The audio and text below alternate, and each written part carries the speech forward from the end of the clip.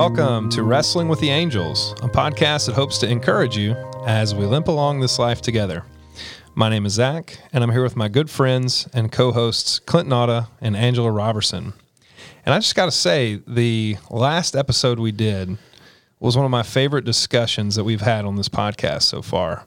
And we didn't mention this, but that was our first time all meeting one another. And we also didn't mention this, but and we haven't really stated this yet, but we recognize that there are theological differences at this table, and we might even disagree on some important issues. But what we did last week is we came together, we sat in a room, we had a beautiful conversation. I feel like I've grown from it. We tolerated one another. We moved past tolerance into acceptance, like what we talked about. And some could even say that we extended grace to one another. And so that's what we want to talk about today. What is grace? You going to go first? No. Oh. That's all I'm talking. Okay. That's it. So before we talk about what our experiences are with grace coming from a Christian worldview, one thing we did in the very limited amount of preparation we ever do for these episodes. Wait. We prepared for this? Yes. Okay. Well, I think that remains to be seen. The only reason why I'm here is because you guys don't prepare. So, Hey.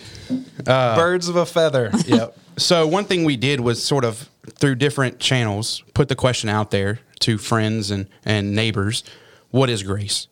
And so just share maybe some of those answers that we got. And we all operate in different circles. We had different people that we talked to, whether it was for me putting a Facebook post up to 1,000 Facebook friends and getting any sort of response. Popular. No, it's not that at all. Oh, okay. But anti-popular, Infamous. Yeah, that's more like it. Yeah, absolutely infamous. Or Zach, you texted some coworkers, and I think Angela did some family members. So I think we should share some of those responses before we start talking about from our own experience what grace means to us. And so for me, it was funny. I posted the post out there, and a lot of people were saying, really short answers. Like one guy just said it's the blessing, but he put the gif from Christmas Story of the old man saying, "Say the blessing." And so it got me thinking though, for a lot of people, when they hear the word grace, that's what they think of. They think of it's a prayer, either before a meal or something like that. Other people just said it's amazing without really any qualifications. And that's because of the song, right? We even if you're of no faith, you've heard Amazing Grace. So that with no qualifier, they just said it's amazing. And then there were some deeper, Christian-based answers too. And then also ideas that it's just how you present yourself to be gracious. You present yourself in a certain way. And so what I took away from that is there are diverse answers to this question, especially when you ask it that way. You just say, what is grace? Whereas if anybody were to come in this room with us and ask us what is grace, we would all start from this very Christian perspective of what grace is without really any consideration for what that word might mean to someone who's not coming at it from the same presuppositions as we are. So what did you guys experience when you asked the question? yeah, so as it turns out, I've asked this question of my secular family members before, and I just forgot that I had crowdsourced them already. So I got a couple of you've already asked me that. I'm like, oh, well, I don't remember what you said, so please go back. So one of them said, I would say it's either ease, purpose, or acceptance. And I think from a secular point of view, that's exactly what grace is. It's just accepting the presence of somebody that, there's an easiness. Is that a word? Easiness. Yeah. Yeah. Well, like when you say that someone carries with grace, they have some ease to their step. So it's Down more to in like, earth. yes, like it's a posture, or a welcoming of sorts, at least in terms of secular. I didn't crowdsource any faith people. I really wanted to look at what was the secular side of things. So Yeah, that's exactly what I got in response as well, is it's how you carry yourself. It's a posture that you emulate to the world and to others around you. Yeah. And what's interesting about people who would maybe claim to be Christian, but they're certainly not from the same backgrounds we are, is for them to say that grace is something that we do or is a posture that we have, is interesting to me. Because then if I were sitting down with that person, the question I would then ask is, where does that come from? And, I think we have an answer for that, and I would be interested to hear their answers. But what do you guys think, about that?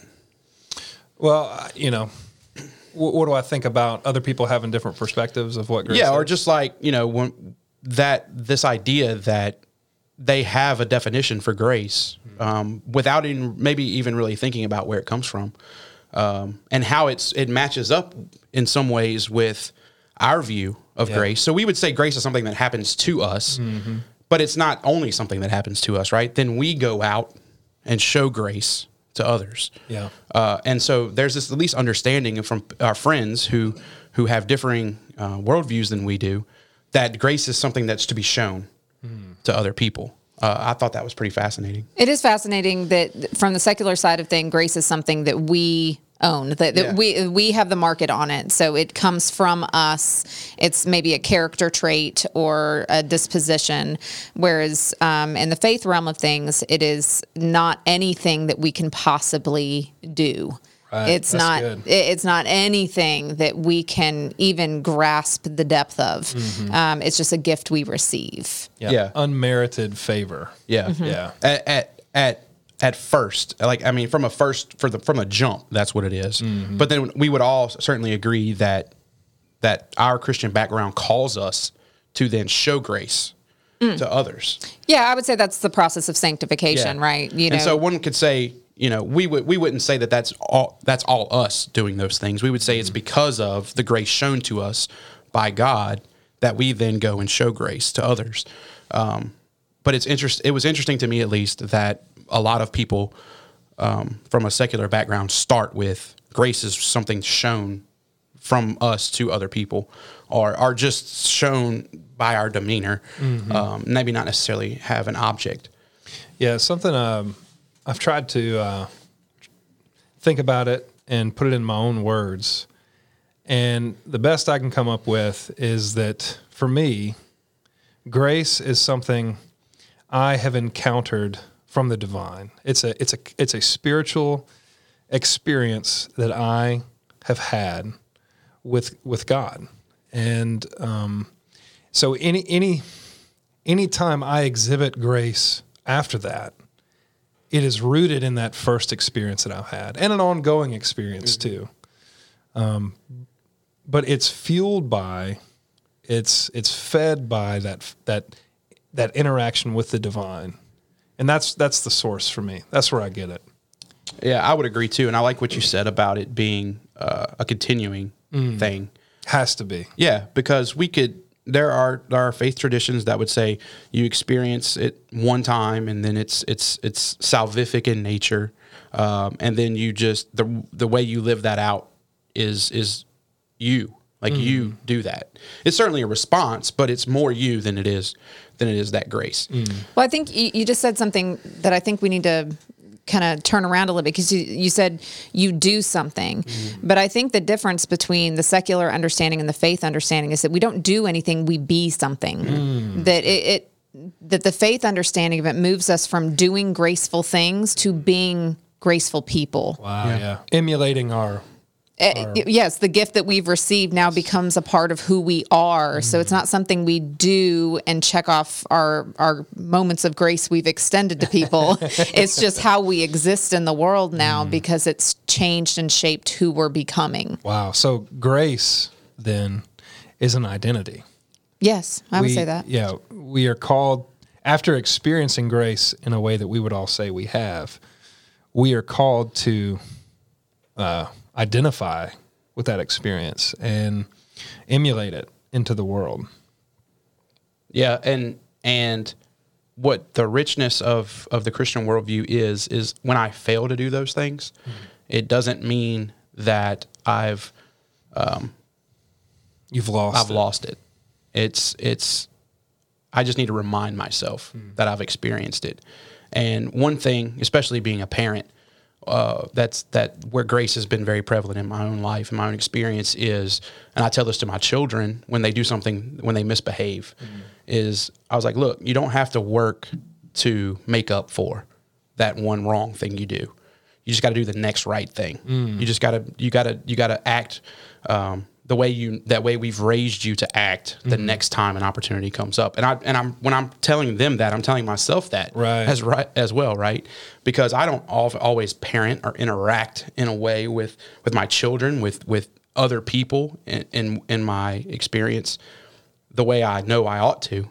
But I don't lose hope when I do those things. It's not as if I have to start over and ask God to save me again.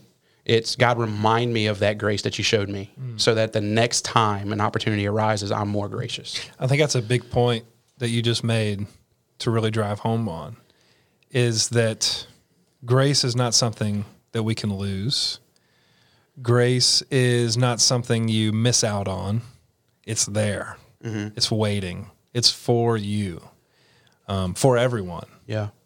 And there's not this. It's accepting that grace. Yeah, and so that's sort of the hope we can offer people that are hopeless, right? Is that it's not as if God is dangling this grace carrot in front of you, and at a certain point He's going to take it away. As long as you have breath in your lungs, you can cry out for that grace, and it's there. It's not as if you have to just blindly hope it's there. It's a certainty that it is there. And that gives you great confidence and even as those who've experienced this grace, it gives us great confidence that when we mess up, we can cry out to this God and know that grace is being extended to us even as we fail.